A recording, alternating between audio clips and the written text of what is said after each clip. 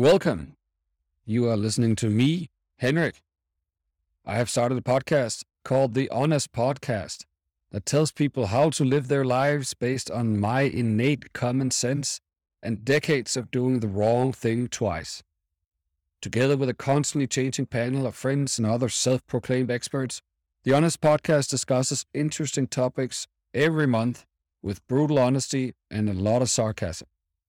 I hope you have fun listening to the podcast, maybe even get inspired, but I'll be very sad if you actually learn something. Enjoy. Hey everyone, hope you're having a fantastic start to 2023 with spring just around the corner. Or maybe you're feeling a bit indifferent about everything. Maybe it's just another year again, another list of things to accomplish that you might never achieve. Because you don't have time, maybe you don't have the money. Why don't you actually do the things you like? What's holding you back? Or are you just being lazy? Maybe you feel you could be really good at something, but you just don't know what it is. Why is life so complicated and difficult? Is it your job, your wife, husband, your kids, or just this stupid world? What is the meaning of all this? And what is the purpose of my existence? If the voice inside your head is asking you all these questions, stay tuned, because today we talk to someone who has spent the last decade trying to find the answers.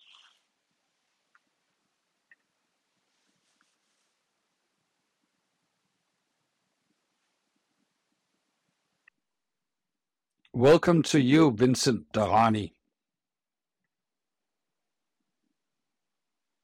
Thank you. Thank you for having me. Vincent is half German, half Hungarian, half Swiss, or maybe some other halves in there. Vincent, and where you also lived for 6 years, 7 years, speak Yes. Portuguese. Yeah. He then realized that money, power, and fame didn't give him the fulfillment that he was seeking.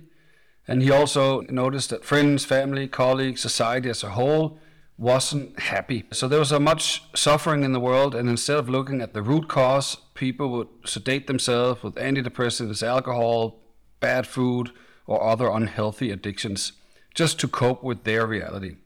So Vincent quit everything and instead dedicated his life to find answers so he could help people live a happier, healthier life, more aligned to their soul purpose. And this is exactly what we're going to talk about today. So hang on to your souls, everybody. This might get very deep. And Vincent, I'm going to kick you off with an easy one. First question, what is the meaning of life? Let me, before I give my very short, clear, and brief and succinct answer to this very simple question, let me just go a step back to what you just said, and that I left all and gave up or rescinded fame, money, power. It wasn't really that quick. This whole journey over the nearly last decade started because my co-founder and I, in our Brazilian venture. Just 2 seconds, Vincent. I'm just going to ask you a question so that we got into that instead of me asking the question of meaning of life. So I'm just going to say... No. Yeah, okay. So this might get very deep. Before we begin the questions, can you elaborate a little bit about how you got to where you are today? Yes, so it wasn't as quick and simple as, or I guess quick is not the point, but you were saying 10 years ago I just left the seeking for money, fame, and power and just started looking for happiness, etc. It wasn't really that direct. In my last Brazilian venture, my co-founder and I had what I call a professional divorce. It was very nasty, and I ended up leaving the company as a result and found myself sitting on the floor of my new apartment in New York, where I also met you in 2015. And I was planning to start my next venture in a kind of more mature market in the US. But every morning I would ask myself, what's the meaning of life? What happened with my co-founder? Why did he fight? Why was I in Brazil? Why was I building a business? What's the point of it all? And so I was starting to set out seeking answers to that. But my unconscious craving, my ego still wanted to be someone famous, to be someone rich, to be successful. So none of this was gone at that point, even though I wasn't aware of it, but it was still running in the background. And the only thing is, what was new was this question that didn't leave me alone. What is this all for? What are we running after, all of us, including myself? And that's kicked off the journey. That has been how many years now? So that was 2015. Now we have the end of 22, so it was 8 years. Although, of course, it didn't start as a full seeking journey that it later became. At the beginning, it was just like, oh, I had a blank slate. So I was like, oh, there's other things than just building companies or making money. Oh, there's Burning Man. And then I went to my first coaching course, and then I went to a retreat in Bali and started exploring. I wouldn't even call it at that point spiritual stuff, but it was. And so I got into that. And then it was the first time ayahuasca. And then I went to Tony Robbins at some point, and et cetera, et cetera. So it just became this quest of trying everything and trying to understand everything. And of course, that's impossible. But there was always, whenever I answered a question, or I had a question and I thought I found an answer, then 10 new doors opened. And I was like, oh my God, now I have to go those down. I remember one San Pedro ceremony we once did in Tisvilde, in my neck of the woods in Denmark. And we were all coming into the ceremony, and this was actually a couple of friends of mine who were hosting it and quite new to the whole plant medicine ceremonial facilitation.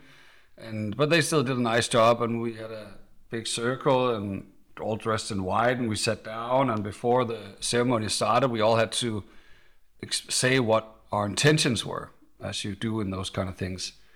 And then we all went around the circle, and then it was Vincent's turn to answer that question. And then very modestly he said, for this ceremony, I would like to know what the meaning of life is. So my question here, as the first one, the easiest question maybe, what is the meaning of life, Vincent?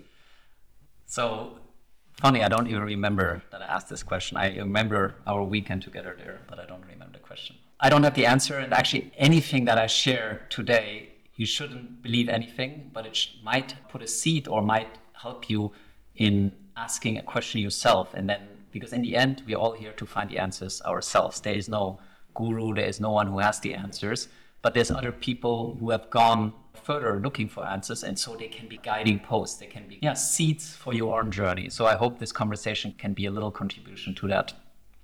So from where I'm at, and actually it's a two-step journey. One is knowing what the answer is, if there is such a thing, and the second thing is embodying it, which is the much harder thing. So one step is awareness, and the other one is, if you call it integration or embodiment, living it. And this is actually something I observe and I now see all the time within me and everybody else, that we have this quest for knowledge. I need to know everything, because that's what, out of the last 8 years, I would say for 7 years, I was on a quest for knowledge. I was like, I have to go there, I have to read this book, I have to do this course, I have to do this ceremony. Check all the boxes. Yeah, and it was driven by the desire to be able to live it, but it was focused on the mental part. I was like, okay, someone has to have the answer.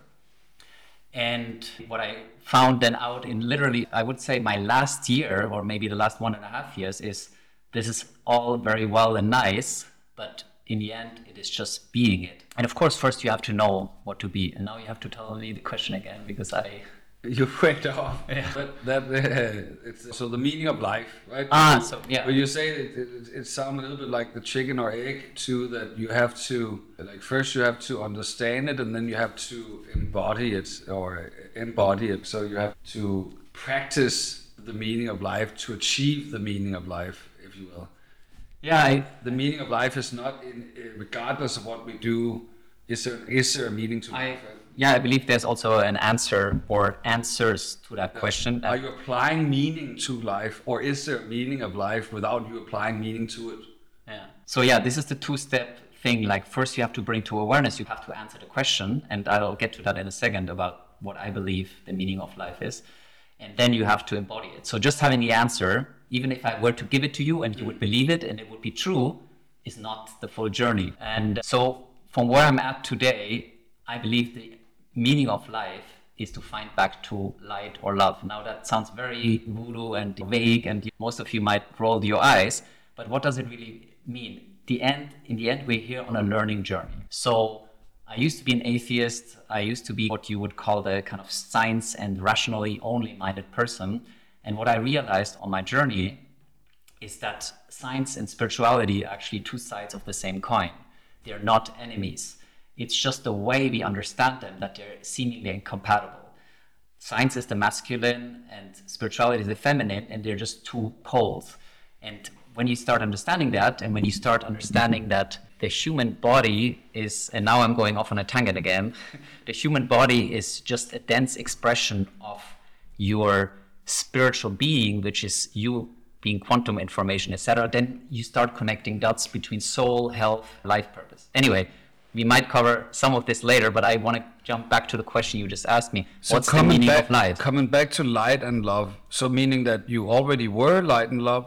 Yes, we are someone before we come here, a soul, or whatever word you want to use, an expression of consciousness. And that's really what the universe is. And then we come into form here on this planet Earth to have an experience, to experience polarity between, let's call it light and darkness, between good and bad, between beautiful and ugly. We need polarity to understand. If there's only one thing, then you cannot appreciate the other thing. I can only appreciate love and beauty and light and ease of being if I have experienced disease, darkness, etc.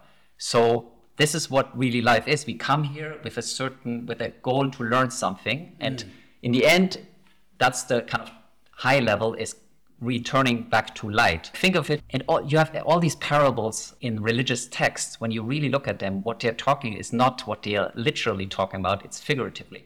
So the Garden of Eden is that place of light and love. We're leaving it to explore, and so we have to experience darkness and disease. And we bite the apple because in our search for wisdom, or in search for... It's curiosity. And then you leave light and love, right?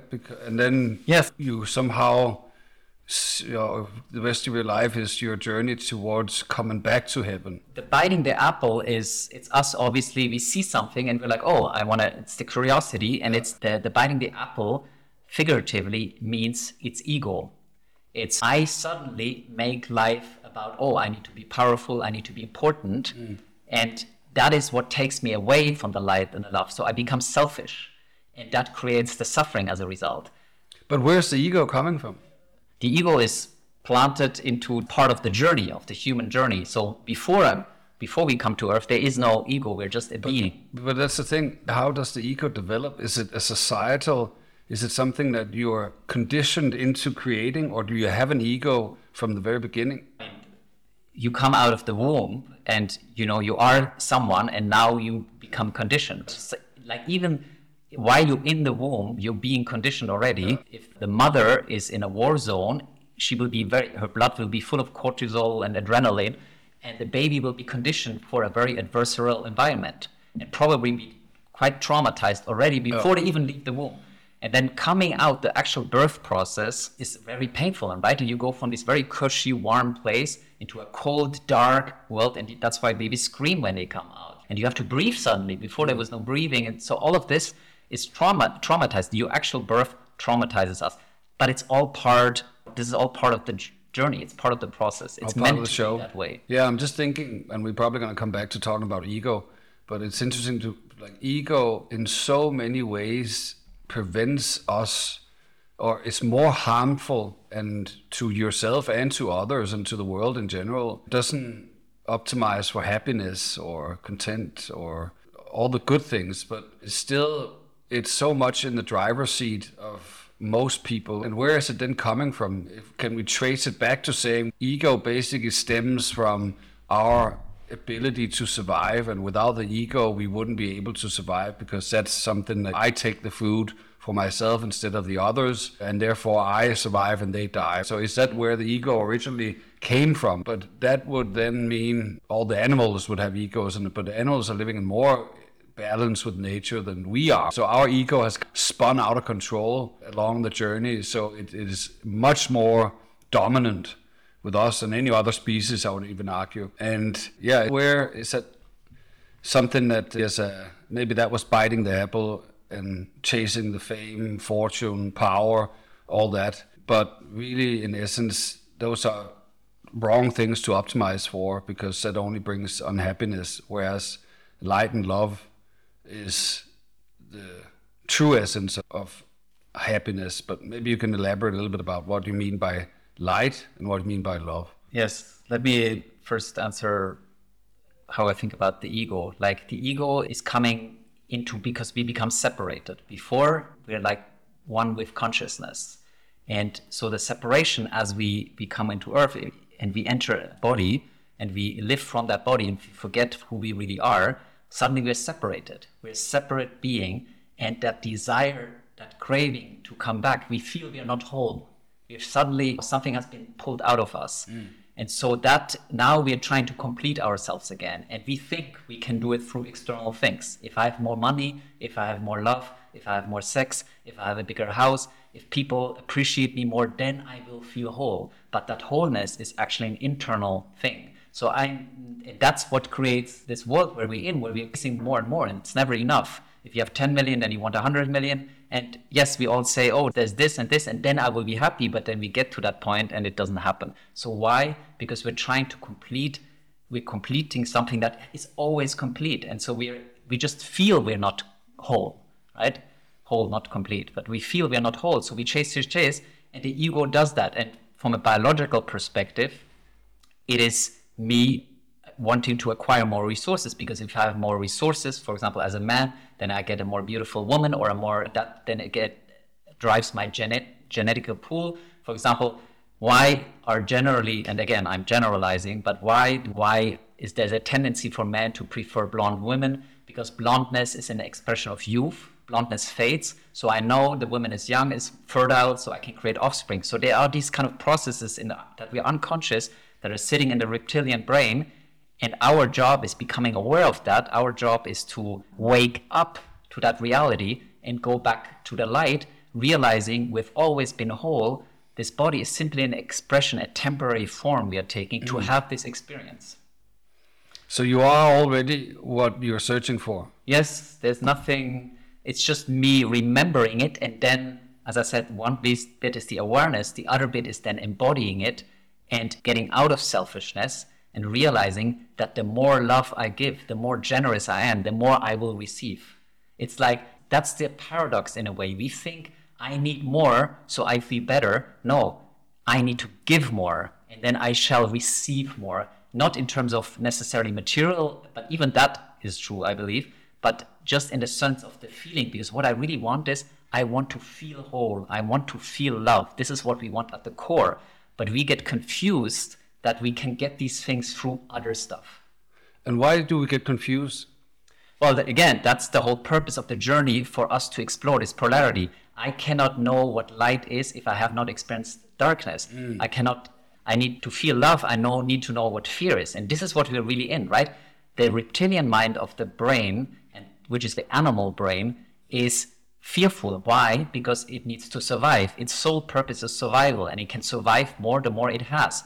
In 2023, survival is, for most of us, definitely most of these listeners of this podcast, they're not in a threat of survival, yet the mind operates from that place, continues to operate, and it will never stop. It doesn't matter if you have a whole army to protect you and 15 bunkers and all the money of the world, you will still want more, because that's what we need to wake up to, and that's what creates also all the misery in the world that we keep. And that's how we destroy the world also. All the exploitation, all the kind of... So do you think that the people who actually has the most could also be the people who are maybe the unhappiest, because they are still in the pursuit of more and more, and maybe that has become something that is now there, that they identify with, that is them, therefore they can't give it up, because then all of a sudden what is left if they don't have that, right?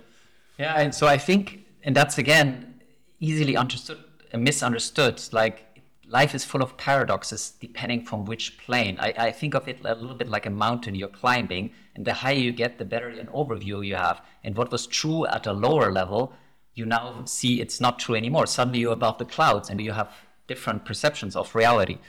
And so you can have a lot of money and be very happy. Money is not the driver of unhappiness. And I wouldn't say that rich people have a tendency to be less happy than poor or poorer people, let's say. So there's not a correlation. Of course, if you're struggling to survive, so let's say you have close to nothing, you will not have a happy life. So more money will make you happier. But from a certain level, more money will not drive you happier, because you're trying to plug something that cannot be plugged by money. Now, you can be very rich and very happy, but it's all a question of awareness. If you can be in the present moment and you are a giving person, then you will be happier. And the more you can be that, the more you will be happy. Our job is to not plan and control life, but to surrender to it. And so the more we can surrender and say, everything is exactly the way it is, and now I can take a step to create a difference, to change something. Even I go to have a conversation or I'm meeting someone, but I go one step at a time. I can have a vision out there, but my job is not to plan everything through and say, okay, I'm getting the house and I'm getting the wife or the husband and then this and this and this company, and then I will be happy. No, this is not how life works. Life will throw all kinds of stuff at me. My job is just to think, okay, I'm taking this step now, and all I do is I commit to showing up. I'm commit to be that, ideally, that loving, generous person, and not being succumbed by my ego and by my selfishness. If I keep doing that, I will have a wonderful life. That is because I'm growing. I'm realizing this is not about me. I'm simply in a body which is a vessel for me to express my higher self. And my higher self doesn't have an ego. My higher self just wants to expand. And expansion is when I get out of the comfort zone. And out of the comfort zone is letting go. Rich, poor, etc. Like, you can become extremely wealthy by being extremely unselfish. But you won't care about the wealth anymore. It's just a byproduct. Basically, you want to detach from the outcome. And you just want to say, hey, I'm on a ride, I'm in a train. I'm not driving the train. I'm responding to life as whatever I see outside the window. So I can choose, now I'm going to this city or that city, or I'm taking a step, I take a left turn or a right turn in my car, but then I look again, what's here? And then I take my next decision. But it's not let me plan the next 10 years, because I think we all know that, but it's good to remember that I have no clue what will be happening in 10 years. So whatever my plan will be, it will not work out that way. So I might just well surrender and say, let me experience the beauty, because my mind will never be able to plan or create the beauty that life can create. So by me controlling, I'm getting in the way. And maybe that's not the meaning of life, but the key to a meaningful life and a happy life is to get myself out of the way. What does that mean? Get my ego out of the way, get my selfishness, get my need to control out of the way. And when I do...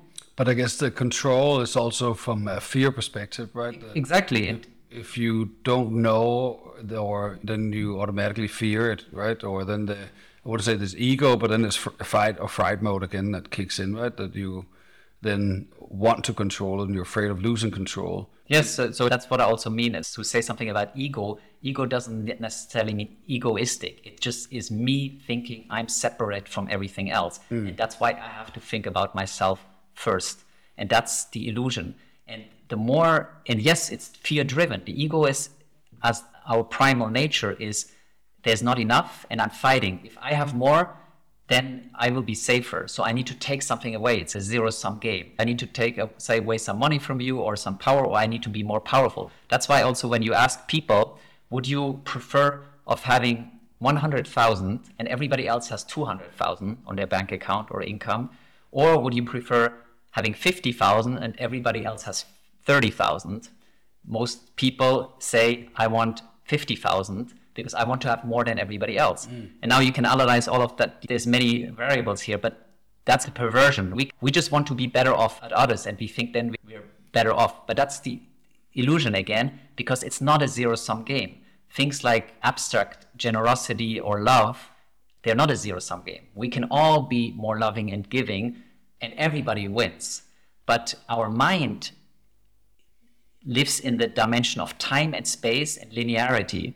And so it just sees what's out there and it says, okay, I need to have more to be safer. And so our whole journey is moving from fear and separation to love and unity. And that's the journey of life, and that's the meaning of life. And the more closer we inch towards that, the more beautiful our life becomes. And also what I've experiencing, especially over the last months, is the synchronicities. Suddenly I'm thinking I need to find something or I need to have something, etc. for my journey, not from a selfish perspective, just to move forward. And then it pops up into my life. Now, you cannot, and I would not have believed that if anybody tells me that. You have to experience it. And actually, that's also bring us to another point. Like anything, like wisdom is something you need to experience. That's what creates wisdom. So you need to have an experience. You cannot read any of that, and you cannot hear it from our conversation. All conversation or knowledge can do to you, like a book or this podcast, is to inspire you to look for it yourself. Then you experience it. Think about like love or the experience of having sex before you ever were in love or you ever had sex or you drank a glass of alcohol. It doesn't matter what you pick. I cannot describe it to you. I can say, okay, alcohol makes you a little bit like this, but you never experienced it. So you have no idea. And so it's the same with this as well, like believing in this kind of synchronicity, this magic of life, that it's like suddenly everything falls into place in front of you. When you stop controlling, it doesn't make any sense for the mind. And that's actually another key to realizing. As long as we're living from the mind, we will miss out on life. We will not get it right because we are using the wrong device.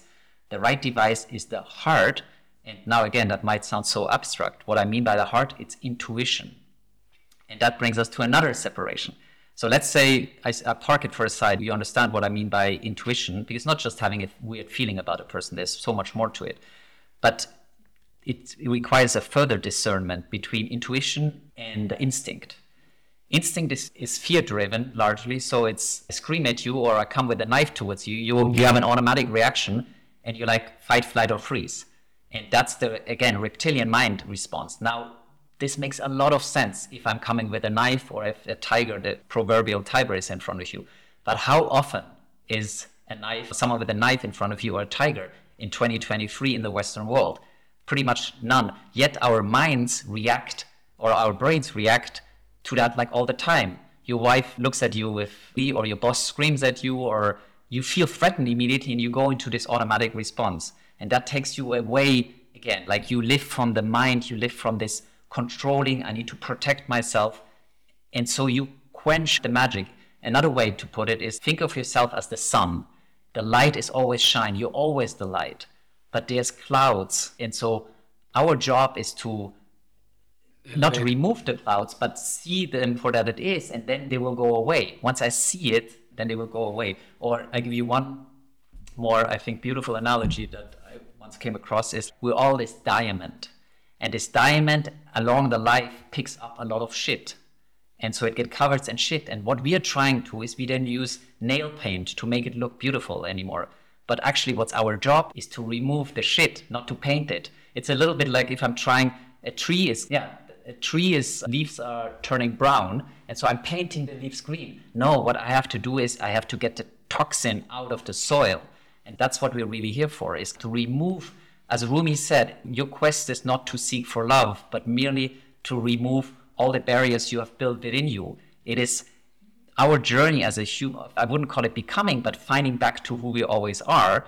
Is like, if you think about it, you're a block of clay and you're the sculpture within the clay. It's about chipping away what you're not rather than adding things. But I find it interesting that you're saying that polarity is required in the journey for you to one day realize how to remove it, right? So meaning that in order for you to become like life, if you will, or to become light and love, then you have to have experienced all the bad things, right? You have to have built all the samskaras around your heart, the Buddhists call it, where you have had your troubles with your job, with your wife, the tragedy in your family, all these challenges in your life that you may have not have at the time been conscious enough to understand that the light is still there, right? You've been immersed in the clouds, right? And you haven't been able to see anything. But you say that part of life, that part of the journey is required because or else you would not be able to get to the other side where you then understand, oh, these were all clouds. Now I can stay above the clouds and I have a much bigger perspective, and hence that will allow me to live a more peaceful life, a more harmonious life. And then my question is, why do we all have to go through that learning phase?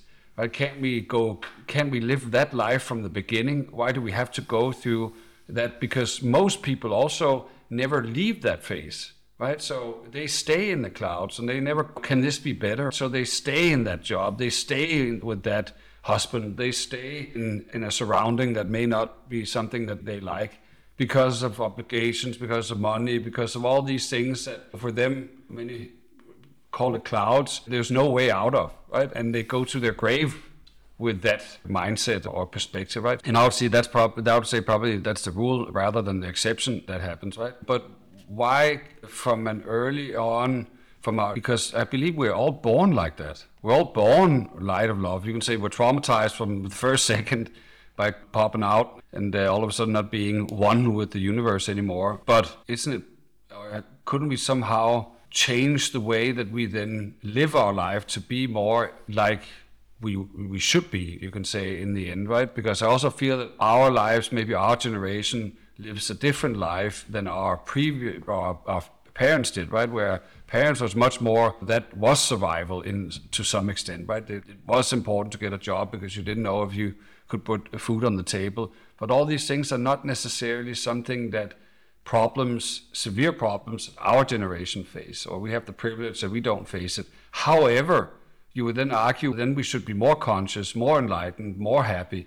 But actually, you're also seeing more people being perhaps unhappy, more people using antidepressants, more obesity, which is just a result of psychological problems, I would argue as well, and more unhappiness in general. That transition, shouldn't a generation become more enlightened? Shouldn't we ask these questions and become happier or more in touch with love and more in touch with light? But that's not what we're seeing. And so what are we doing? Why can't we remain kids in that sense, or how we are when we're born throughout life? What is going on that is actually projecting us into a worse situation or in a worse direction? Yeah.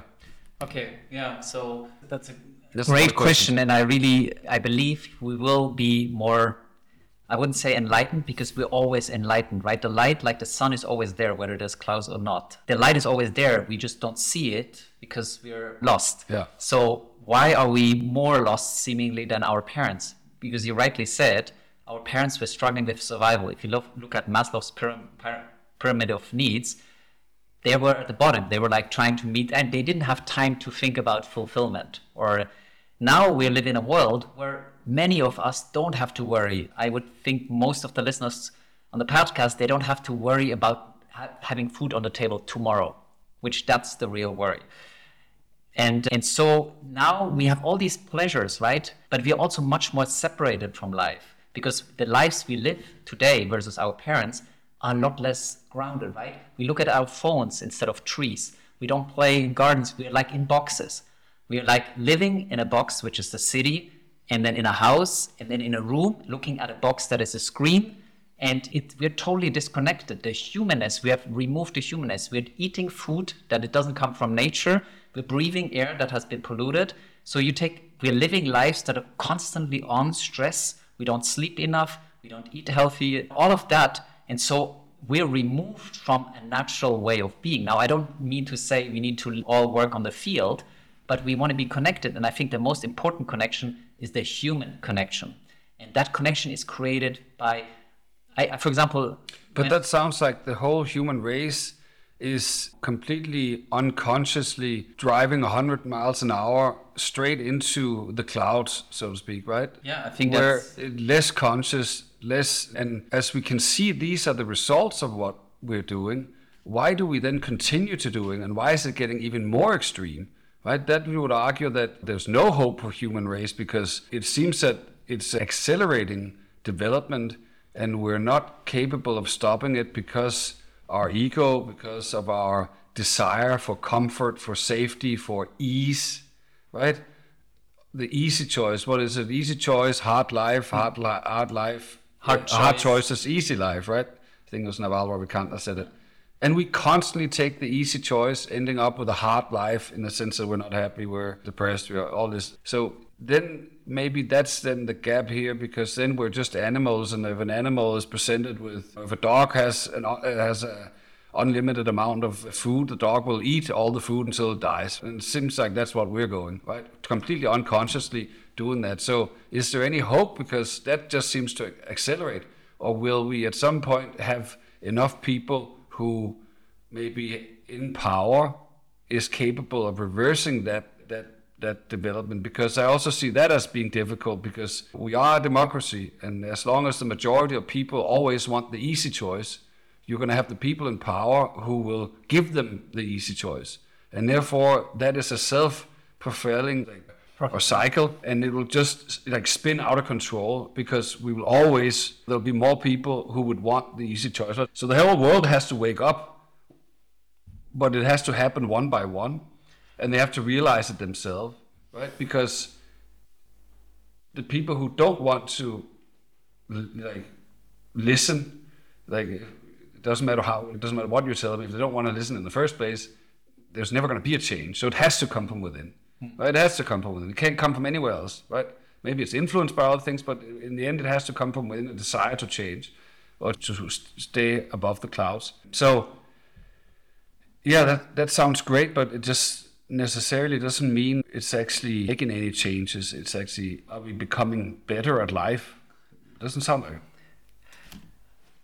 No, we're evolving in terms of the challenge. So the beauty is, and this is the very, again, purpose of life, is to experience that polarity, and both on an individual as a societal level, because what happens in the global consciousness, for example, we could really see that during the pandemic, where the fear just went into everybody, right? And the more, if everybody would have said, and I'm not making the argument that this should be the case, this is not a podcast about Corona, but if everybody would have said, oh yeah, we're just gonna, of course, the virus, we just move through it and be more careful. So that was a perfect example, right? Because that is fear, right? And fear is such a huge part of our lives today. You can't turn on the news without being bombarded with all these things that you can't do anything about, but you should be afraid about them, right?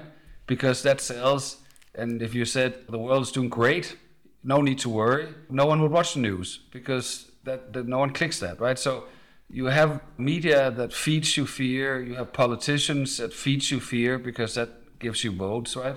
And the media and the politicians help each other feeding you fear. And Corona was, of course, millions of people died, but for millions and for 99% of there wasn't any reason to fear, right? Because there's no higher likelihood of you to die from that than for you to die from normal flu, right? Or even if you were driving in traffic, there'll be a higher chance of you being killed in a traffic accident than you dying from Corona, right?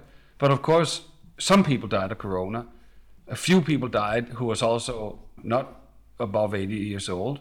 And those people, of course, went straight through the media machine and broadcasted it as if it was something that could happen to everyone, and you should be very afraid. And if we don't close down the entire society, if the politicians don't act on the fear, again, democracy, right? If I don't act based on what the majority of the people feel, then I won't get elected for the next election, right? So it's less about facts, it's more about feel, right? And what do the people feel? So here you have the whole world basically locking down, because it's based on our inner fear for the unknown, for dying, for what we can't control, right? And no one's really talking about, maybe looking at it from a different perspective and saying, hey, does this actually make sense? Why do we fear? Fear is not a good sensation, right? There's no need to fear, right? You can stop fear right now if you want to, right? Right now, in this moment, you will not die from COVID, right? So why are you even thinking it? That's a deduction to your happiness, right? You can apply that to any other thing than Corona as well. So you're basically creating unhappiness by constantly both exposing yourself to these things, but also putting yourself with family, friends, colleagues who are absorbed in that fear, right? And that will just generate more fear, right? It seems that we're, in that sense, like lemmings that is very quick to just gullibly believe everything that we're being told without necessarily questioning it, not to our own benefit. And Corona was a good example of that, of how extreme it can actually get, right? Yeah, so I think you covered so much. I tried to take some note.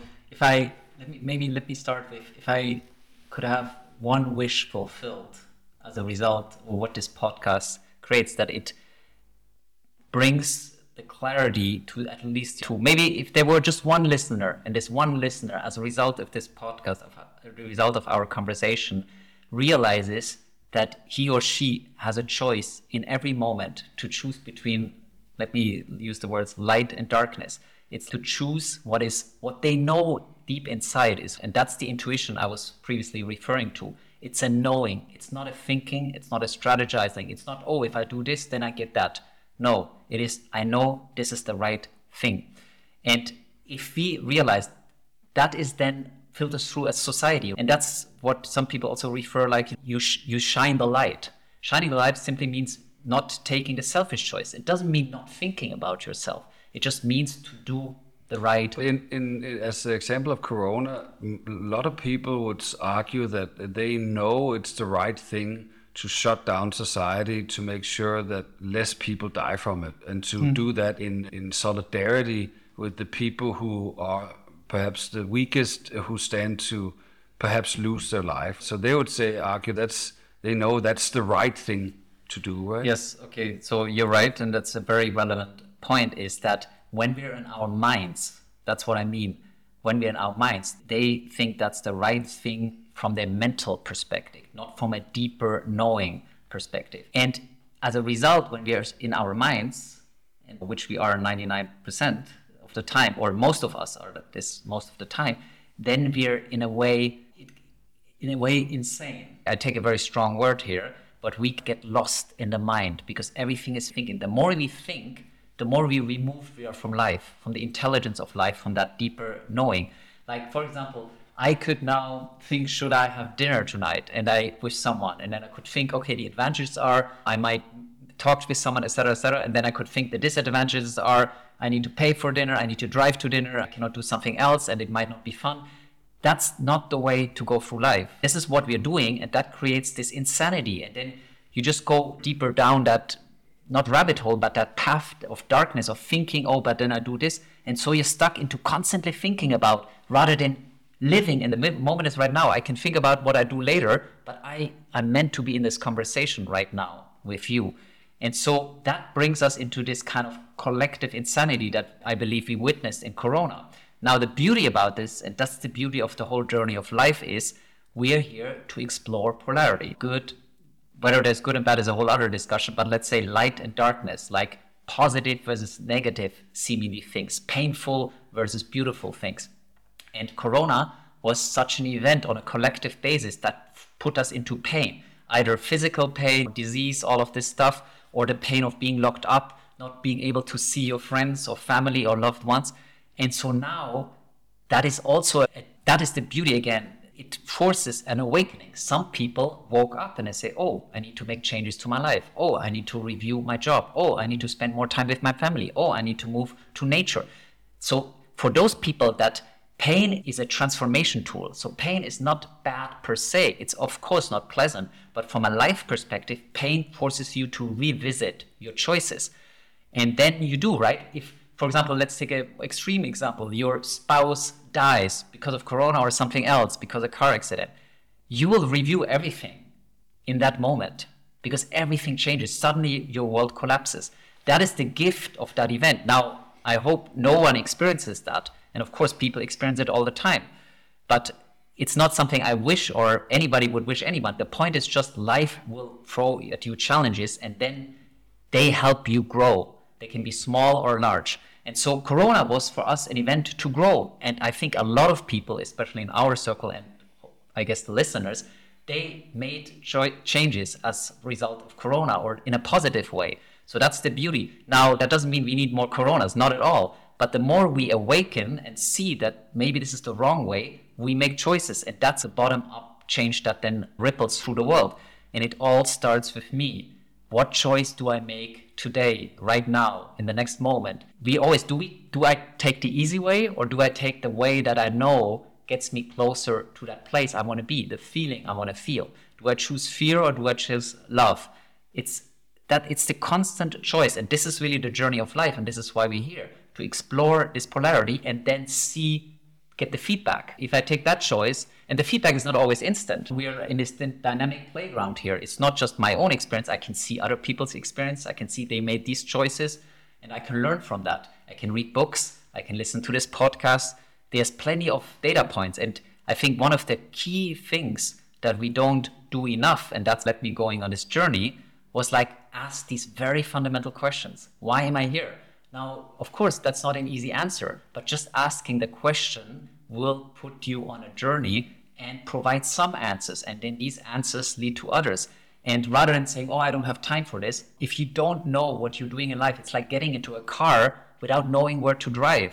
Like you can say, okay, I don't care about where I arrive. Okay. I'm not sure about that metaphor because you are going into the car, but life is about being in the car perhaps and not necessarily going to any destination. Yeah, okay, but so you can say that it's the journey, not the destination. So I agree, but let me just stay with the car metaphor. The point is, when we get into a car, we want to get somewhere, right? I get into how most of us do it. We get into a car and then we say, I want to go there. But the most important question is like, why do I want to go there? That's the question, what I mean. Or it's the practice of driving it, right? It's more maybe if you can't drive it and you're banging in left and right and like being a menace to other drivers and cars on the road and creating trouble. Whereas if you learn how to drive the car, right? Yeah. Then it becomes more enjoyable. The car analogy works in several ways, and we're just using it in a different way. The way I meant it is like, I want to go, let's say I want to become a successful CEO and have a big company and bring it public. That will give me the satisfaction, that will give me the money, then I can have the life I want. So the first mistake I make here is that I postpone my happiness into the future. I say, once I have these things, I will be happy. Yeah. The second thing is, so I set a destination that I want to drive to, but I actually don't know why I drive to. I think it will create happiness. But as you rightly say, it's the journey, it's the destination. So if I cannot be happy in my car, wherever I am right now, then I will miss out of life because I get to the destination, I do the IPO, and I will still not feel it. And then I say, oh, now I need to drive there. And so I postpone throughout life. Constantly searching. Yeah. And so I'm always suffering as a result because I'm never happy. And why am I never happy? Because I'm never here. And that's what thinking does. I think in the future. So thinking is a beautiful tool, but it's meant to be used as a tool, as a support. So I can envision a future, I can build something, I can bring people together to create something. That it's for the purpose of creation, but it's not for the purpose of planning my life. I want to use my thinking, my abilities to do something, but then be open to what unfolds. And so I want to be present in every moment. When I'm gardening, I'm not gardening to have a beautiful garden. I'm gardening because I like to garden. Because you're present. Yes. Or you're cooking. Or yes. You're doing all these things that brings you to the present, and that's why you like them. Right? Yeah. And that's why people do things like drugs, or why we have often meaningless sex, etc., because these things make us very present, right? In that moment, we are in a form of ecstasy, and we forget about all the thinking about the future. You turn off the monkey mind for a second, right? Yeah, but the key to that fulfilling life is to turn off the monkey mind without the drugs, without the distractions, without the addictions, and by drug, literally many things that are not classified as drugs, right? Like the craving for sugar, for overeating, for fast food, for running away from life, holidays.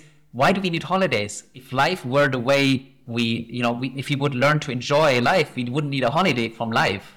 That is a perversion in itself. Like, why do I need to get drunk? Life can make me drunk, not drunk in a drunken state, but intoxicated. Like life, if I just look out, we forget to appreciate the beauty of life. I'm looking here into a forest and to the sea, and you can say, oh, now, okay, you're so lucky, you have this beautiful view. But wherever I can look at this white table and say, what is material? I can experience this, because as a soul, I cannot experience this. This is what we're here for, to have experienced life through the senses, but not get attached to them. But yeah, I hear you, and I think this is what everyone would like or would want, not necessarily knowing that is what they want. The state is what they want. And can people achieve that overnight, or is it something that they have to work on for years on end? Do they have to meditate 2 hours a day? Do they have to eat healthy? Do they have to do exercise every day? And is this a lifelong journey? I guess you'll get the answer the day you take your last breath, right? Because then you will be present at that time. you will actually reverse And then it. it's of course too late in a sense. Then it's too late, right? And then if you ask the Buddhists, then you will be reincarnated in another body, and then you will have to go through everything again in another attempt to achieve that enlightenment. Yeah, so let me. How do you get to? Because this is, and you say that for every door you open, there's another 10 doors that you need to address, right? So it seems like it's a journey that never ends. Is there an end to this journey? Is there a point where you actually get to the fat lady and she sings, or is that your own death? No, there is, and otherwise they would know. This podcast wouldn't make. It could still be interesting, but then it would be just an intellectual conversation. The purpose is, I hope to instill the answer or the answers I found, which is, and let me maybe juxtapose it with what it's not. Like what I see a lot now because all the doors I had to go through to realize I didn't actually have to go through the doors. And so it's the tool. We have many tools, like why in spiritual circles, meditation and yoga, and it's all the rage.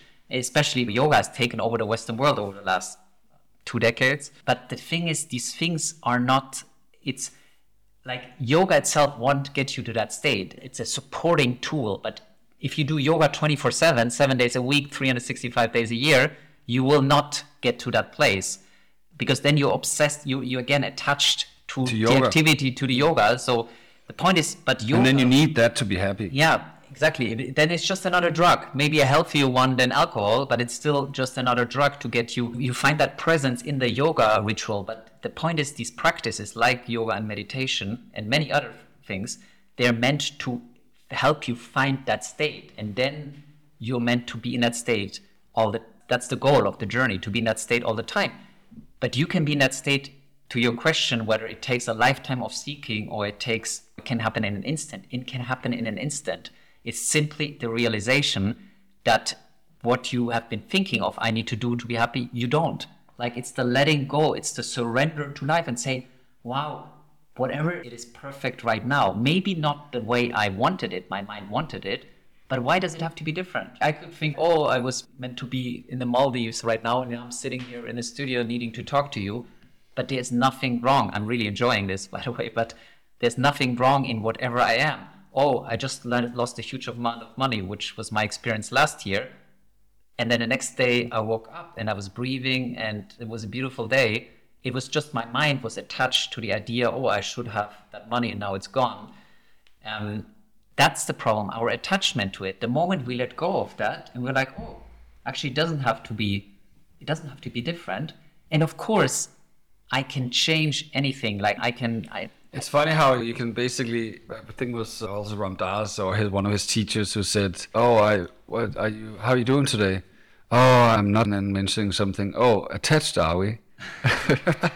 Because all suffering basically comes from being attached to expectations or a different reality than what's actually happening, right? And because of that expectations, then you get disappointed, right? Whereas if you're not attached to the outcome whatsoever, how can you suffer, right? Because exactly. Everything is this is perfect. Really, I cannot emphasize enough that this is it, and it might seem so distant because of where I am right now, but it actually is really simple.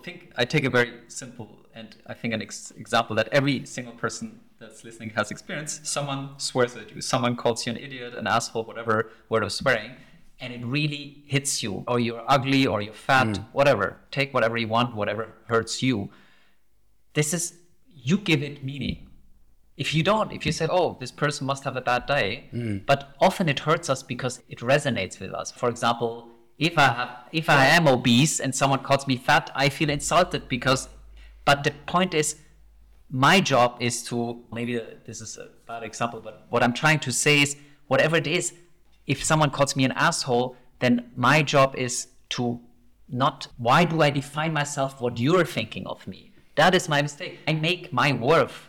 I feel I'm not whole. So what other people think matters to me. And that creates the suffering in the first place. And the person who are calling you an asshole is a reflection of his or her inner state. And the need to then criticize others comes from dissatisfaction with oneself. Yeah, so, because they're trying to put themselves on top of on you. top of you, playing right? the same game. So in essence, you don't have to say anything. They are doing enough to themselves that you can't even possibly do to them. Or as you like to tell me, you can, again, more as a joke, but you can say, is that so? Is that, yeah, exactly. And that's, imagine all the families that have been broken up, or sons, daughters not talking to their mom or dad, or brothers and sisters, and all because of things that they have applied meaning to.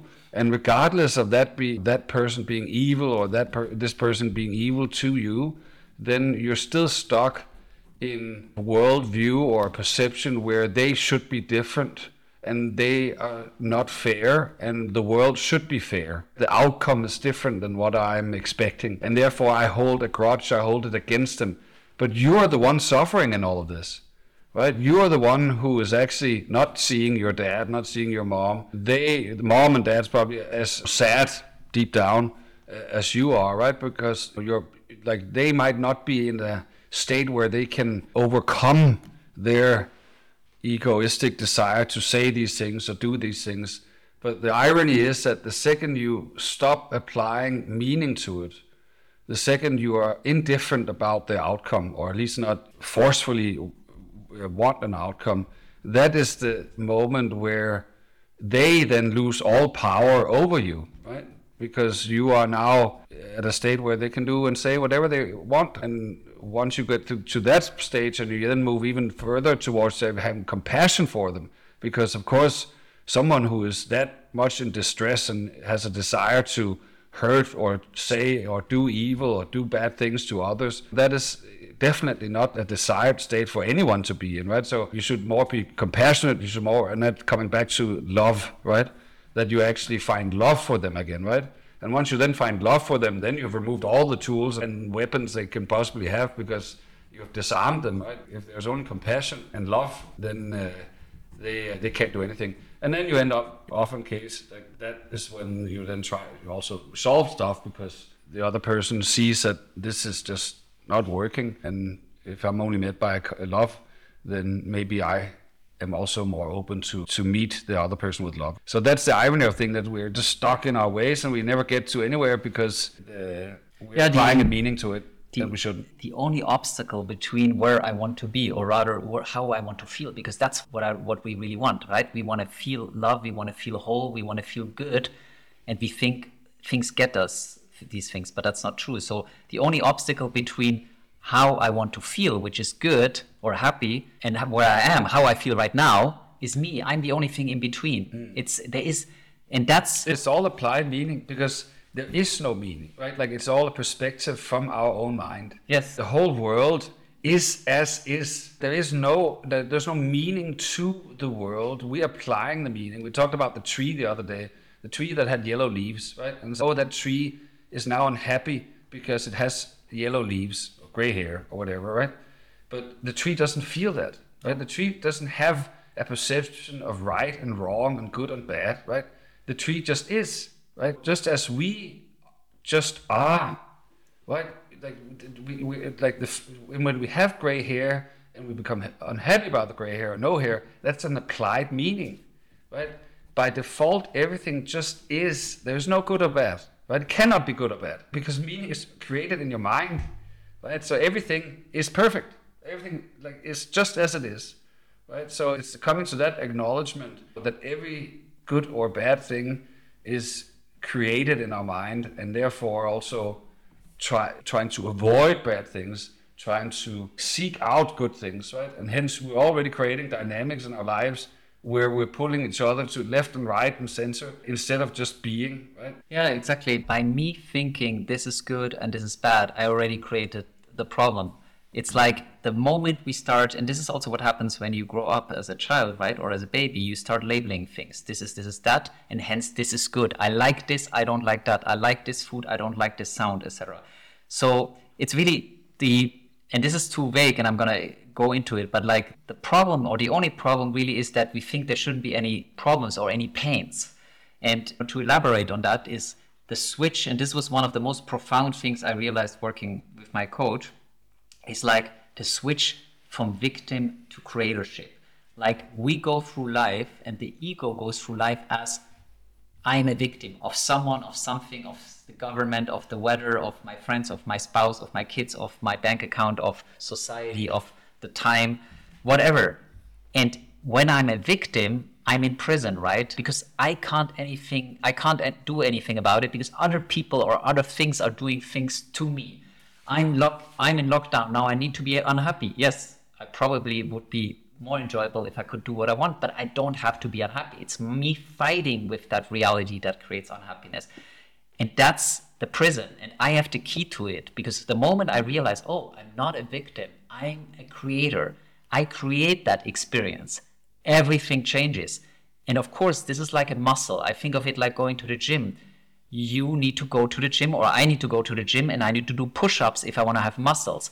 And so it's the same here. I need to train this muscle that moves me from this victim thinking, which is what the ego does. It's other people's fault. It's he does that and she does that. No, it is how I see those things. And that's my creatorship. And the incredible thing, what I've been realizing, especially in the more recent part of my journey, is once I take on that creatorship, I basically take the key of the prison cell, because the key is with me in the prison cell. I have created the prison cell of victimhood. I open the gate, I step out. When I do that and I take ownership for everything that happens in my life, someone screams at me, someone does something to me, I take ownership, not like I'm saying I am the cause, but how I'm dealing with the situation. Then it's empowering, and then everything starts changing. Suddenly life starts supporting my journey rather than creating obstacles, because this is the very thing I'm here to learn. So when I get out of victimhood and I step into what I call creatorship, and I see how everything in my life I'm creating, how I was losing the money because I made certain decisions. It wasn't the market going down, it was me not selling. And all of this, then I'm like empowered. And when I'm empowered, that is elevating, right? So suddenly I'm like, oh, I am creating my life. I am not a victim of circumstances. And of course, life will constantly challenge me because that's what we're here to experience. And the more I'm going into my creator seat, the more empowered and the more life will suddenly happening for me. The victimhood is life is happening to me.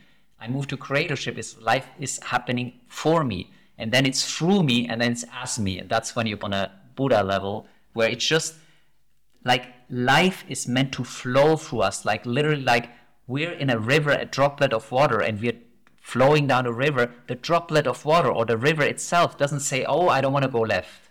It just goes with the riverbed. So life is the riverbed and we're the water flowing down. And our job is to not, if I'm the water droplet, I'm not trying to flow upstream or turn left. I'm going with the river of life, and that's what is called the surrender and the letting go. I can make choices. I can decide where I step next, what I say next, who I talk next, but I don't need to control what the person responds or what happens next. It's just a continuous, I take a step, whatever step meaning, literally a step physically, or a step in terms of decisions or what I communicate or what I say to my spouse, to my partner, to whatever, to a client. And then I surrender and life responds, and then I take another step. That's it. I don't need to have a 10-year plan. I can have a vision, of course. I want to go there, but I'm open. I might end up something completely different. When I came out of uni and I became an investment banker, I was like, oh, I'm going to be an investment banker, and then I work my way up, and then I become a CEO, and then I run the world. Okay, I'm somewhat very different, but I'm very happy with where I'm at. It's like exactly the place where I needed to be. And maybe that's another powerful point, is I am not here to have the life I want. I am here to live the life I came here to live.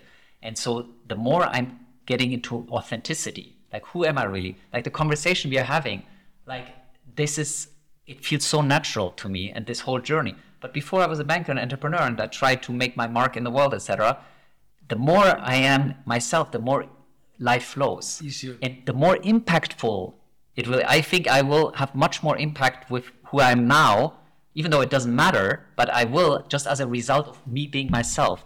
What we're lacking in the world, actually, to come back to the point of suffering, is authenticity. Like people are being politically correct and they say that and that, and they're being someone because they think their parents want to be them to be that person, or society wants to be that person, or I need to be successful because everybody is successful and this is what people do. That's the bullshit. We need to be authentic. Who am I? What is my journey? What am I passionate about? What gets me light up? Like literally, the word light up is meaning I light up. And we can just look in life. What are the moments when we are at ease, when we're pleasant, when we're flowing? What circumstances, what people, what activities? And that's where I need to go. So if I'm lost in life and I'm struggling and I'm suffering, I simply need to ask the question, what lights me up? And then some people might say, I have no clue. Look at the last, 20, 30, 40 years you've been living. What moments were the moments where you were like, wow, this was so beautiful. I was fully present. I love that. I cannot stop talking about that. This is where I would love to put all my money. And then, of course, fears constrains me. I'm not, maybe I want to be a jazz musician. Oh, I cannot do that career. It's so difficult. It's hard to make. Yeah, but if that is your deep desire, I'm not talking from an ego perspective because I want to impress people, but because that's a natural expression. Like Paulo Coelho, he was told by his parents that Can't write. yeah, he shouldn't write. He should get a normal job, and he got a corporate. I don't know exactly what it is. He studied I think a business or something related degree, and he started a normal job. But he was deeply unhappy. And so I'm going to finish the story in a second. When we are suffering, it's actually feedback of life that we're off path. So he was deeply unhappy, and he wanted to write. So he started writing in his spare time, and he started writing, and then he quit his job, and it wasn't an overnight success. I don't know how long it took, 10 years or more. But now he loves and he says, I was just a writer. I just needed to write. And then in turn, you will be, I wouldn't call it successful, but you will be fulfilled.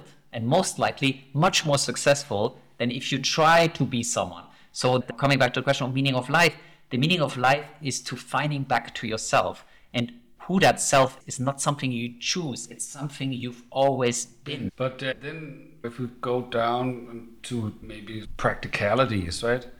So a lot of people would, including myself, would say that if you have family, if you have kids you need to provide for, if you have bills that need to be paid every month, then, you end up with obligations that you need to fulfill, or where you are very much limited into what you can do or change, because that's just the responsibility you have. And how can I then make any changes? Right? Because this is just not about me. This is about my family. This is about maybe someone I'm caring for that needs my help. Then I have to make these sacrifices or suppress certain things in myself to say, okay, I want to go and this part makes me happy. I want to be an author. Okay, but it will take 10 years and I won't make any money. But what's going to happen in the meantime? Because if you have 10 kids or you have 2 kids or you have a bill or electricity bills that have to be paid, all this stuff, how can I then do that? So a lot of people are perhaps stuck where they say, this is not a possibility for me. What do you tell those people? So with the electricity bill, really, there's no way, there's no solution. I'm just kidding. So life, again, we're not here to have the easy, safe path. So, and now again, it's about the discernment between the intuition, the deeper knowing, and I want to be a writer. Is it I want to be a writer or I not be a writer? That's very different. Oh, I want to be a superstar. I want to be whatever. Yeah, that's your ego again. But if there's a deeper calling for you to express yourself, then, if the calling is, and this is not, I think I might want to be a writer. No, again, it's what I'm here. And of course, it's not always clear what that is, but that's about removing the noise. So again, that's the power of getting quiet. That's the power of meditation, all these practices to get very quiet. And then that truth will come from within. This is what I need to do. And then you have all these constraints. If you have a family, you have responsibilities, you have bills to pay. And then the question is, that forces you to really look at yourself and say, okay, am I here to be a writer or to express, to touch the world through writing? And if that is really the truth, you will have to take the steps, whatever necessary. So maybe you have to reduce your expenses. I would even go as far, and this is not a recommendation or anything, as I said at the very beginning, I have no answers. This is just for you to find your own answers, to get plant some seeds. Maybe the result has to be that, yes, you're here to express yourself in a certain way, and you can only do that by leaving your family. And then you will have to leave your family because this is your deeper truth. So this is not about ego. I want something more than my family. No, this is about you not.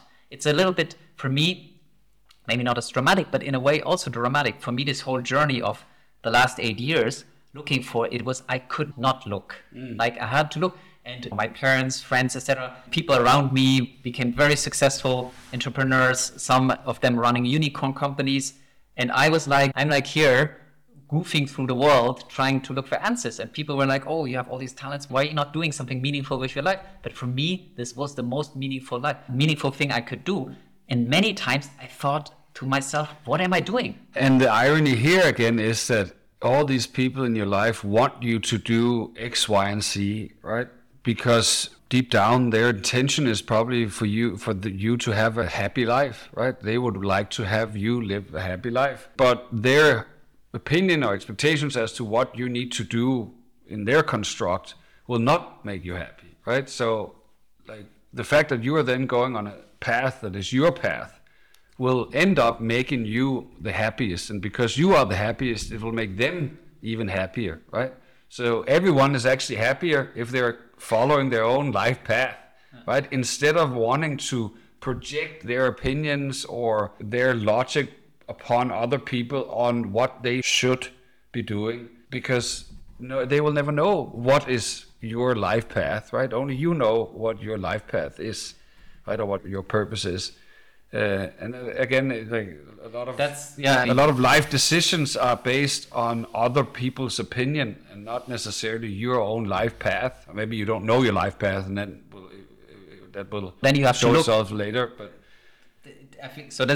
Thank you. This is a beautiful segue to another core concept that I especially became aware of over the last year. It's this concept of inner authority, or what I've previously referred to inner knowing, or that deeper knowing, or intuition. It's like no one, not a single person, not a single institution, not a single government, not a single parent has the answers for you. Your job is to find your own answers. And the only place you'll find them is inside of you. And the only place you will hear them, because you said, I don't know what to do with my life. I don't know what to do tomorrow. Okay, get quiet. Like earlier this year, I did something that was very powerful that I was resisting, which is getting really quiet, because I was like, okay, what is my next steps, etc. And I was full of questions, and I locked myself down. I stopped doing everything. The only thing I did was meditation and just quieting my mind. And you can say, oh, I don't have time. Maybe then just do it for 1 hour or for 1 day. It's not about the quantity, but the answers are all within you. You don't have to find them outside, and no one else has them for you. That's also, if someone tells you this is what you should do, this is what is their projection for you. It could be your parents, your friends, society, whatever. It doesn't matter. This is like the serpent again, leading you to the apple. You don't want to, it's not that you cannot talk to other people. Like you can ask someone, oh, being an investment banker, how is it? Like what do you like, what you don't like? So information gathering is part of life, but decision making is entirely within you and not in your mind. It shouldn't be in your mind. It shouldn't actually be decision making. It should be feeling into a deeper knowing. And now people would say, oh yeah, but then how do I know? And then the next step. And the beauty about knowing is, or that knowing process is, it only informs the next step. You don't need to know how the rest of your life plays out. That's a matter of what the mind tries to do. You just want to get quiet and listen. And oh, am I going to dinner tonight or not? And you don't strategize. You feel it. And then it might be against your mind. Often it will be against your mind. But that again is what is called trust or faith. And that's what even the Bible refers to, and what is really meant by that. It's very practical. This is not like religious voodoo or whatever. It is having faith in yourself. So my job is to quiet myself down so I hear that inner, it's not even a voice, it's a feeling. And then, it's a gut feeling. Yeah, and it can be in the gut, it can be in different places, it can be in the heart, it can be in the solar plexus, it can be in the second chakra. But it's below the neck. And you feel it, literally. And the more clean you actually are, so, away from substances and distractions and noise and phone, that's the beauty. Going into quietude, really to hear that voice or to feel that voice. And then, okay, I know what I need to do. And yes, it might be some very tough decisions. You might need to sell a house to do something. You might need to get a divorce. It's right. And with that confidence, going through life is a whole completely different ballgame.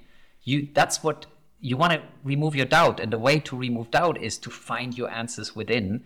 And that gives you then the confidence to live from that place, and everything will fall into place. It might be very difficult at the beginning. It's like a toddler. You first need to learn to get up and walk, and then you stand up, etc., etc.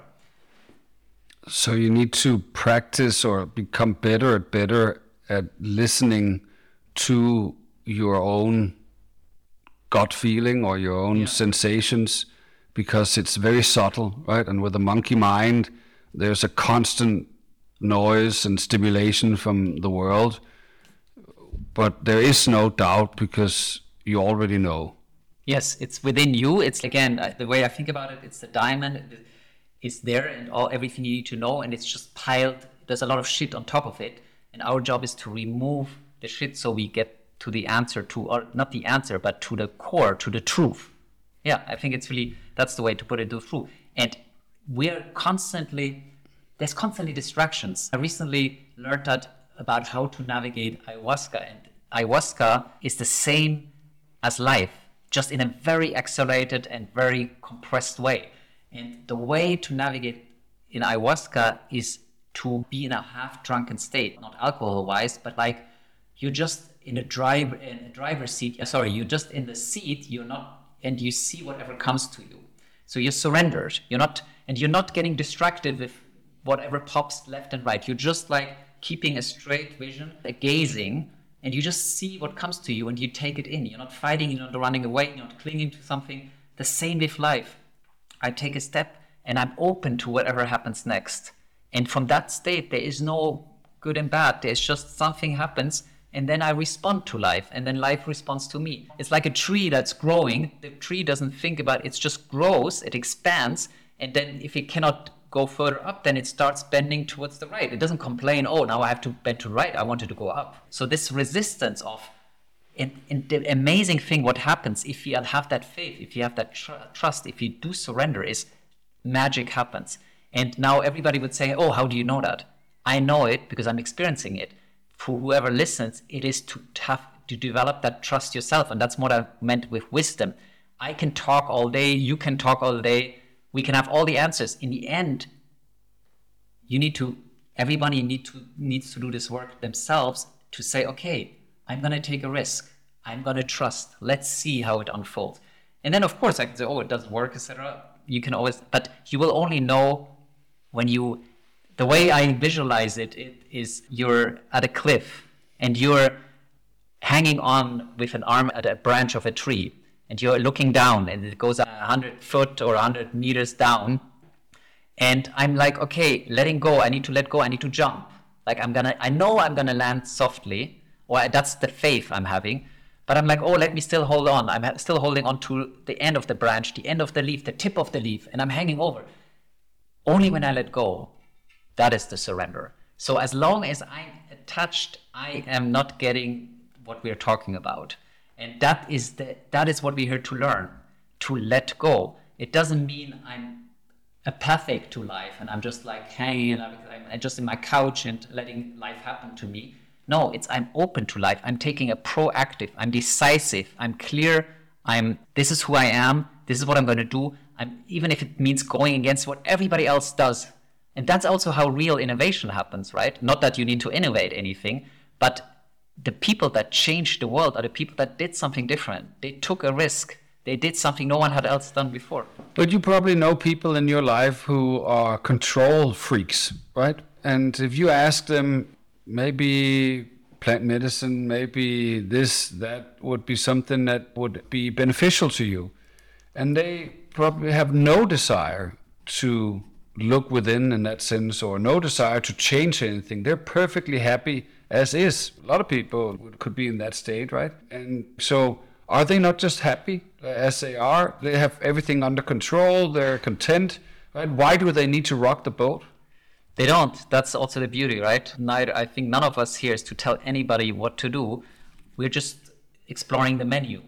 And if they're really completely fulfilled, although I would challenge if a control freak can be fulfilled, because the very essence of life is, from where I'm at and what I learned and believe and what I'm trying to convey here, is to let go of control. So the control freak, or whether it's a freak or not, but whoever tries to control life is very much stopping life from happening, because I need to control everything. And of course, the world always does something different. So I can, by definition, not be happy because I wanted a certain... So you say that there will be so many points of friction in their life, and where reality doesn't then unfold as they want it to be. And in those situations, they'll be frustrated, suffering, unhappy.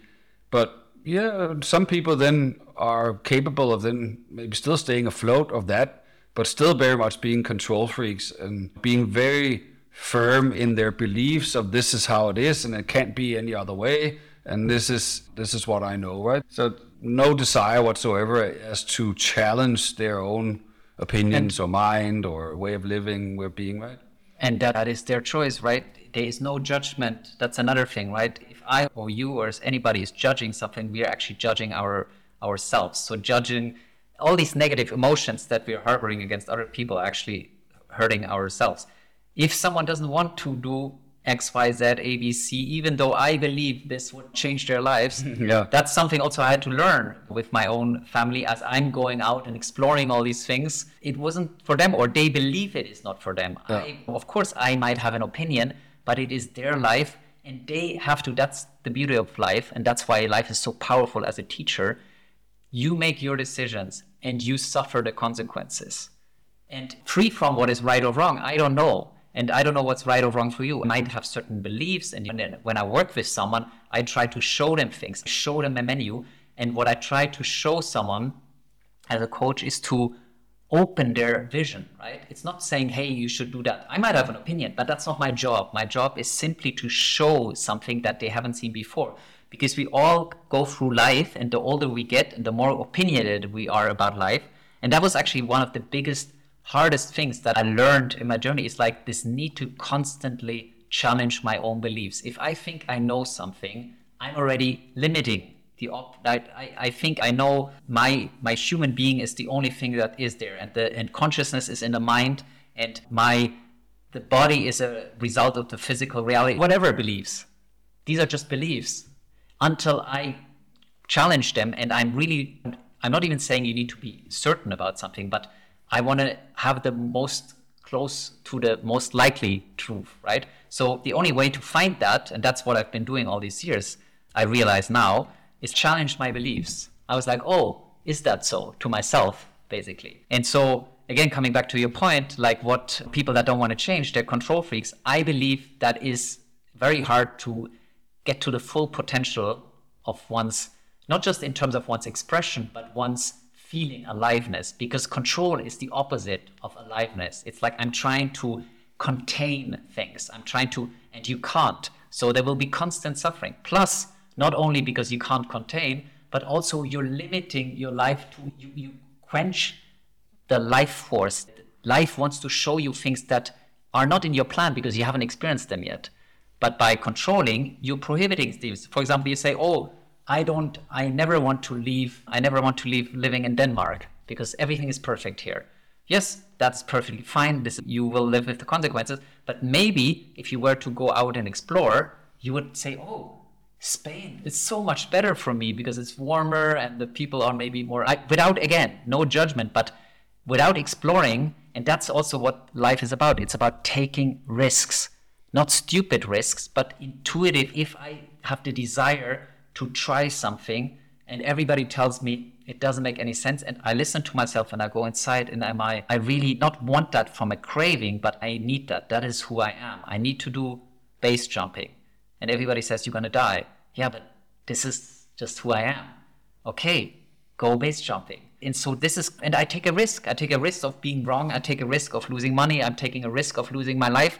But if I'm not alive, if I'm not living, I'm here to be alive, which doesn't mean I have to do really dangerous things. It just means I have to take risks. If I don't take risks, I won't get the reward. Yeah, no, I think the key here is that you're not you're not saying how people should live their life. Everyone should live their life as they want to live their life. And the only thing is perhaps not a recommendation, or if you will, maybe... Yeah, we basically, first of all, the words should and try, we should all scratch from our vocabulary, because there is no should. However, we do know, based on ancient texts and all the other people that came before us, and which it's written and it's built, and you can look at people also who is more alive. I'm not saying more successful. And aliveness, you can see someone in just the way you feel it. They're not trying to compete, they're not trying to impress, they're just in peace. There's that feeling of peace and love and generosity in them. And then you look at these people and what are they doing different? And so we know certain things that work. And like coming back, the recommendations based on what I've experienced and what I'm embodying myself. I think that's another key part, is don't listen to what people say, look at what they do. Because that's, again, this difference between knowing the awareness bit and embodiment, actually doing it. I can know all the answers. Think about it yourself. If you have ever smoked, like, I might know I should stop smoking. And again, I'm using should as in not because that's what one does, but because I've realized it myself. I want to stop smoking, and it's good for my health and it's good for everything else. And so I know the answer is yes for me, but I haven't stopped smoking. So then all of that is useless, all that knowledge. So don't listen to people, don't believe what they're saying, look at their lives and then look at, are they fulfilled? And the way to see that is you look into their eyes. And the more light, the more bright they shine, the eyes, the more life force is within them. And so I would use that as navigation. I would look at who is really in their center, and then what can I learn from these people? And I could even ask them. What have you learned about life? Why are you always, no matter what happens, you're always good? And then the person will impart with some. For them, it is wisdom. For you, it will just be knowledge, because you're hearing just the words. And then you can say, oh, I can try that too. I can also maybe try that, and maybe I try just for a day or an hour. And I'm like, oh, this really worked. For example, this is not meaning for life, but maybe bringing ease into life. When I get triggered by something, someone screams at me, someone tries to hit me, someone tries to do something I don't like, my body will automatically respond. It's the instinctual response, fight, flight, or freeze. Now, instead of doing that, and usually then it just gets worse, right? I punch back, I scream back, it escalates the argument, and then it gets a divorce or whatever, or worse. Instead of that, I just take a moment. I remind myself I don't want to react, I want to respond. I take a deep breath, and body and mind are connected both ways. So if I take a deep, slow breath, or several, my heart rate comes down. I create space between the event and my reaction, and I say, oh, I don't have to scream back. Maybe I need a minute. I go to the other room, I breathe, I relax myself, or I relax my muscles, and then I come back and say, hey, why don't we continue that conversation another day? Or I'm calm now and I continue it. And so there's so many tools that can help us on our journey of life. Yet I think what I've done most of my life, and what I think most of people do, is we just are in our kind of autopilot mode, and we're not open anymore. Oh, we judge everything immediately. Oh no, this is not what I do, and this is not what I like, and I only eat meat and I don't do that. Have you tried other things? So I think maybe a beautiful way also something to take away from this podcast is like, be curious and be open, and catch yourself when you judge, because when you judge, you create your own prison. But is that something that, typically as the older you get, the more in your own ways you become, right? So then you have your preferences, and that becomes even more important. And how then you end up as a grumpy old man who only wants this and the other thing's bad, and no change, or all change is bad, right? Like, why is that the general tendency that people end in such a state? Is that because they're just repeating the same pattern, so that you're rewiring the brain into constantly judging, constantly saying, this is bad, this is good, you want this, without challenging it? Or is it just the nature of the human mind that after we reproduce, then the path of our own destruction has begun, and then from that point on, we become less and less of living beings and more of decomposing decay that just needs to disappear? Again, there's what I love about like exploring these topics is it's not black and white. So there's two parts to the answer. Yes, there are phases of life, just like a heartbeat. There's an expansion phase, a contraction phase, a relaxation phase. There's 4 phases, and in life it's the same, right? You expand and then you contract and you relax towards the end of your life. However, even science knows now that the brain's plasticity is ongoing throughout life. However, it's like a muscle. Whichever muscle you train is the strong muscle. So if you do something, if you wake up every morning at the same time, in the same place, having the same morning routine, think of it when you're skiing, you're carving into the snow, and at the end of the day, that if you always take the exact same route, it's very hard to get out of it. You're sliding in it, right? You can't break out of it. And so if you want to explore new things, the longer you have done something, you need to have new fresh powder, and it's erasing that. And the best way is to rewrite the program. So it's not fighting your routine, it's to change your routine. So suddenly do something completely crazy. Like the next morning, you're going to wake up at a different time, in a different place, doing a different routine. And then you're like, oh, I never thought I would like that. But actually now that I did, oh, wow, actually I did like it. And now I'm going to do more of that.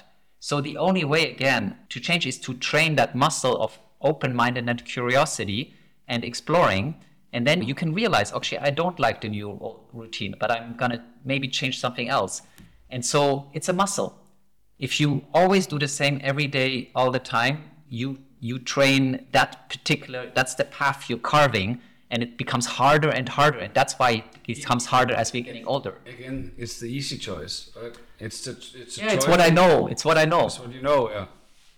And so, again, I think open-mindedness, curiosity. There's also, I think 10 years ago, so this was a Harvard paper, so created this like fixed mindset and growth mindset. The growth mindset will serve you, but you again need to train the muscle, because we always fall into routine. It's similar if, for example, a relationship has come to its end. We always stay longer in it because then I'm going to be alone, or the person is not going to take care of me. Yeah, but what if then you meet someone 10 times as incredible, and by delaying the decision, you're withholding. So again, life, I think, serves us beautifully, because when we suffer, it is simply the message that something needs to change. And that's the signal for me, the trigger to start looking. And if I refuse, then the suffering will just increase. And it actually increases more and more. And it goes from mental suffering to actually physical suffering. Physical disease is mostly an expression of a life off path. It even things like cancer and diabetes. And I would know I'm going to get a lot of shit for saying this, but I can, if someone really wants to destroy us, I can back it. I can back it up, but this is beyond this podcast. Cancer is always a little bit special, because how would you explain cancer in a 5-year-old, right? Like, yeah, but then we come to ancestral trauma and past lives. I could see that, but I remember reading somewhere that, for example, Alzheimer's or dementia, if you're senile, where they have done studies on also depression. So people who are depressed or more likely to be depressed, they also are depressed. They're more likely to also get Alzheimer's or dementia. And the argument was that if you are in a depressed state, that might be because you are not living a life true to who you are, right? So the gap between who you really are and the life you're living is too big, and therefore in your life you're playing an avatar. You're playing a role. You're playing a role, right? That it's not you.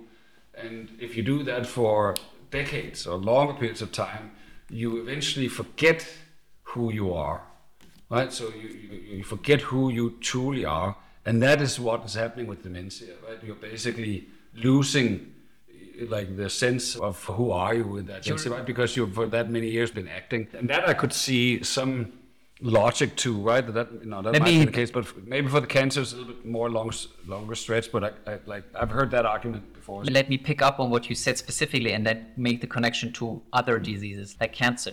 The body is a vessel for you through experienced life. We have hands, we have senses, sight, all of these things. You are the soul within it. That is the consciousness. That is, you are the one experiencing. You are not the body. You're the experiencer of everything the body and the mind experiences. And if you are off path of who you're inauthentic in your being, you're wearing out yourself, first mentally, and that would be depression, and then physically, because the body cannot be sustained. You're so off of who you are. It's like putting the wrong gasoline into a car. You are the driver of the car. You're not the car, but you're here to maintain the car. It needs to go into inspection. It needs to be driven on the road. It's supposed to be driven on, and all these things. And you need to put the right gas in, and you need to change the oil from time to time.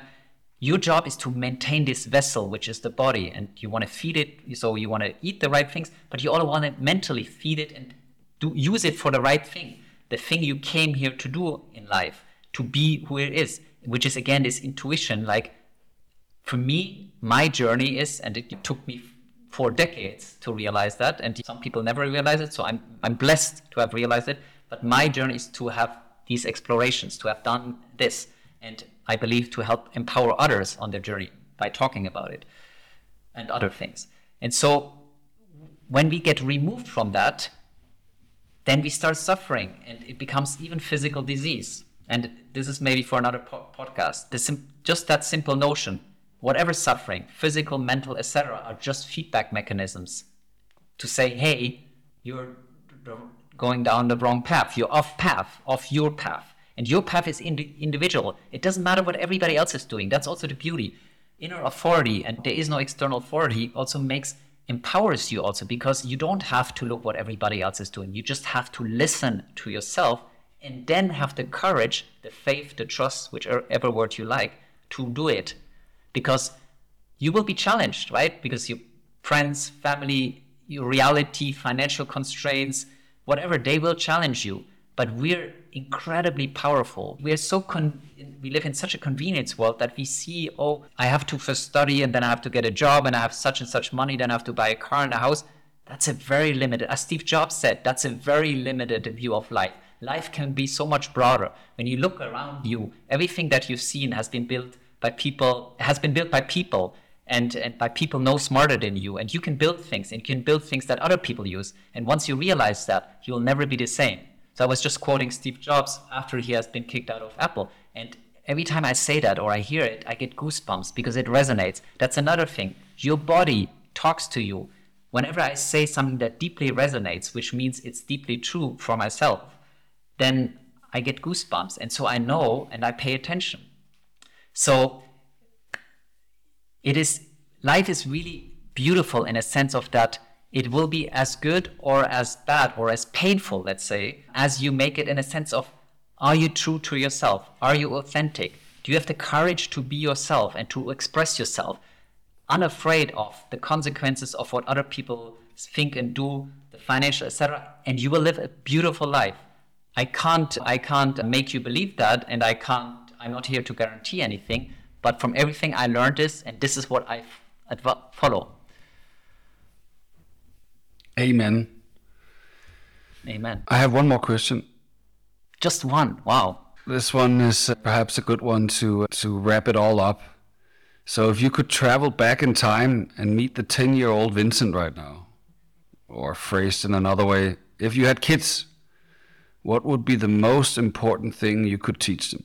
Which is, I think, a summary of the whole conversation. And if I would have to summarize it in a few sentences, is your job is to find out who you are, which you do by quieting everything out. Don't get distracted what's happening outside of you. Go inside, listen, find that voice, and then have the courage to follow it. Nothing else matters. And by doing that, you will light up. You will feel great. You will be alive. It might not be an easy life, but it will be a very fulfilling life. And you will be very present, and you will shine the light for other people.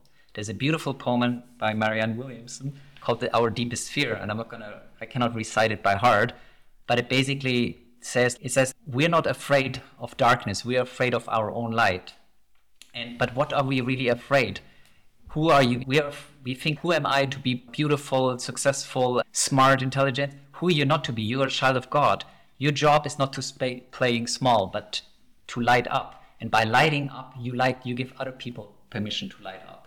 So the beauty is not only when you do that, when you follow your own light and you therefore light up and you remove the clouds, other people see the light and they will say, oh, you light other people up. Yeah, that's positivity, and also attracts like Yeah, positivity, right? So if people see that you are living the life you're supposed to live, you light up, right? You can see it in the eyes, you can see it in the energy, right? Just from entering the room, and immediately you also feel that people are attracted to that, right? They may have the feeling, sensation of, oh, everything's going great, and then all of a sudden everything is manifesting itself to you, right? Because you are attracting all these things like with your energy, Literally. and it's literally right, and it's coming to you, right, and you're in a flow, right? So and energy is actually, and like energy is a real thing. We can feel it, right? As you just said, you come into a room, you feel the energy, and it either attracts you or it repulses you, or it's high or low. And so this is something to tune in as well. Like, you know, where am I drawn to? What does feel good? Rather than to think, where am I supposed to be? Where should I be? No. What does my feeling tell me? Oh, I want to be in that room instead of that room. Okay, that's a sign. So even maybe in the other room, there's the more important people. I am drawn to this room. Okay. Or maybe in the other room, there's the more beautiful women or men or richer men or whatever you're seeking, what your mind is seeking, but you're drawn to the other. Your job in life is to feel that, get in touch with that feeling, and then have the courage to take a decision against what everybody else is doing, against your mind, against certainty, against resource maximization. And all the beauty will come from there. Yeah, I agree. We agree, and then the hard job is doing it. That is what we started off, right? It's one thing having the awareness, I need to stop smoking, and another thing is actually doing it. And coming back to the point you said, does it take a lifetime? It can all happen in a moment. The moment I realize that, and I know it is truth, then I can be it. And are there any shortcuts? No, as in, damn it. It's literally the same as with the personal trainer. It can show you how to, or the coach, whatever, it can show you, or a book or a podcast can show you how to do push-ups more effectively. So in that sense, you can open the door, but you have to walk through it. Exactly, but you have to do the push-ups. Now, there might be a better way to do it, a better position, a faster way to building up the muscle. So there is a faster way to awakening, or a faster way to become present. And it is, for example, listening to this type of content. It's about asking questions. How do I spend my time out of the 24 hours? 8 hours I sleep, hopefully. And then how do I spend the other 16 hours? Do I just spend them on having fun and making a lot of money? Or do I take time out to reflect? Why am I doing the things I'm doing? Where am I going? What's the purpose? Why am I here? And I can say, okay, I don't care about those questions. But then I take the long route. So again, the beauty here is life gives me exactly what I need to have the experience I came here. And if I refuse to learn, if I'm stubborn, if I'm resisting, it will just get worse. Until it gets so bad that I either die, my body doesn't sustain me anymore, physically I get diseased, etc. Or it's so bad that I'm just like, fuck, I'm going to change everything, and I do a 180. And this is what really adverse life events do. When I was kicked out of my own company, it really made me question a lot of things. I would have never asked those questions. And now I see the beauty in it, which maybe this is also a beautiful thing to wrap it up, is like everything is a gift. Everything serves something much higher. And it makes me think of the parable of the father, the son, and the horse, where the horse runs away and everybody is like, all the neighbors are, oh, you're so unlucky. And the father says, maybe, or he says, who knows what's good and bad. And then the next day the horse comes back with 10 wild horses. And then everybody's, oh, you were right, you're so lucky. And the father again says, who knows what's good and bad. And then his son breaks the leg, etc., etc. And this is life. This is not just a parable. This is life. You never know what's good fortune or what's misfortune in the moment. Like only when you look back, and that was also what Steve Jobs said, right? Then you can connect the dots. You cannot connect the dots looking forward. You can only connect them looking backwards. So you have to trust in something. God, karma, you got the universe. That's exactly what you talked about today. But when is death then coming? Death is coming when you learned your lesson. Death is coming when you didn't learn your lesson. Why? How do you connect? Well, there's disease death, basically because your body doesn't support you anymore, because you're so off. The body says, like, the soul doesn't want to be in the body anymore. I had actually an ayahuasca experience where and again, That's the beauty about ayahuasca. Will not make you live the life you came here to live. It will just show you things, just like a private personal trainer shows you things. You still have to make the changes, which again is the embodiment part. That's the hard part. But it actually shows you things very powerfully, so that it maybe makes it easier to have to change. And I was in an experience where I was in my body and I wanted to get out of the body because I was resisting what I was showing. I didn't want to do it. And so the feeling was, and that's actually what also happens in life. Our soul doesn't want to be in the body anymore. And so the body kind of cranks, it's unsupported. The life force doesn't flow through. Like literally, these are not, and we can go into another podcast into the physics and the energetics of it. Like the problem why science and why we in the Western world mostly don't understand it is because we have a reductionist worldview and we just look at the material realm. But there is something like energy. Every cell has energy. The chakras, they really do exist. The meridians, all of that. So once you start to taking a holistic body, and consciousness doesn't reside in the brain, is similar, just a kind of interface or antenna that coordinates everything. But I am not this body. And when you start appreciating that, and again, I cannot emphasize, whoever listens right now thinks that's totally crazy. I used to think that's totally crazy. And then I started questioning why do I actually think that crazy? What do I actually know? And I ask question. Just asking why is one of the most powerful questions.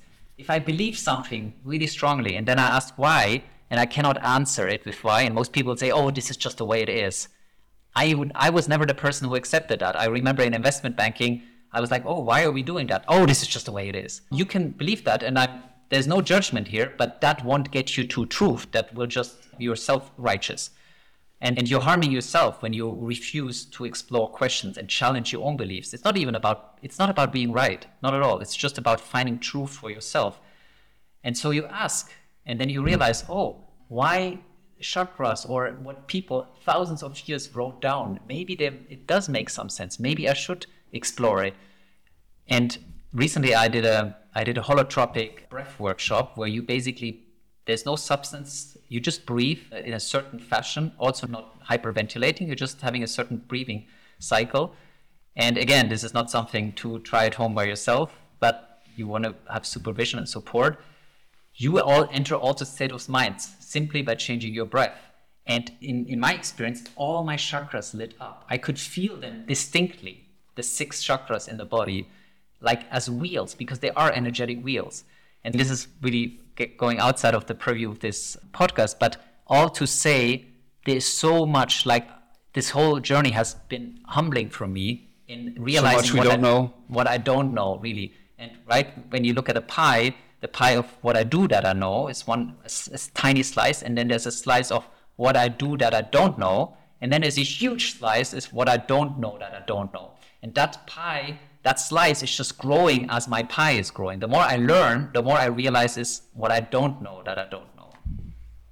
And I think that's a gift. If you're talking earlier about that open-mindedness and curiosity is helping you on connecting with life force and your purpose and finding the meaning of life, is like this humility. I don't know what I don't know. And that helps you to go on that journey rather than, this is having a fixed mindset. This is how the world works. Your brain has no clue how the world works. That's why it's also a bad decision tool. Why does it have no clue? Because everything it knows is just memories from your life experience. That's why you think things differently than I do, and someone in the middle of Africa has a completely different perception, or an indigenous shaman. Why is that? If it would be clear what's true, then we should all agree. No, we all have different experiences which lead us to different beliefs, but they're just beliefs based on our experiences. Had we experienced something else, we would live a different life.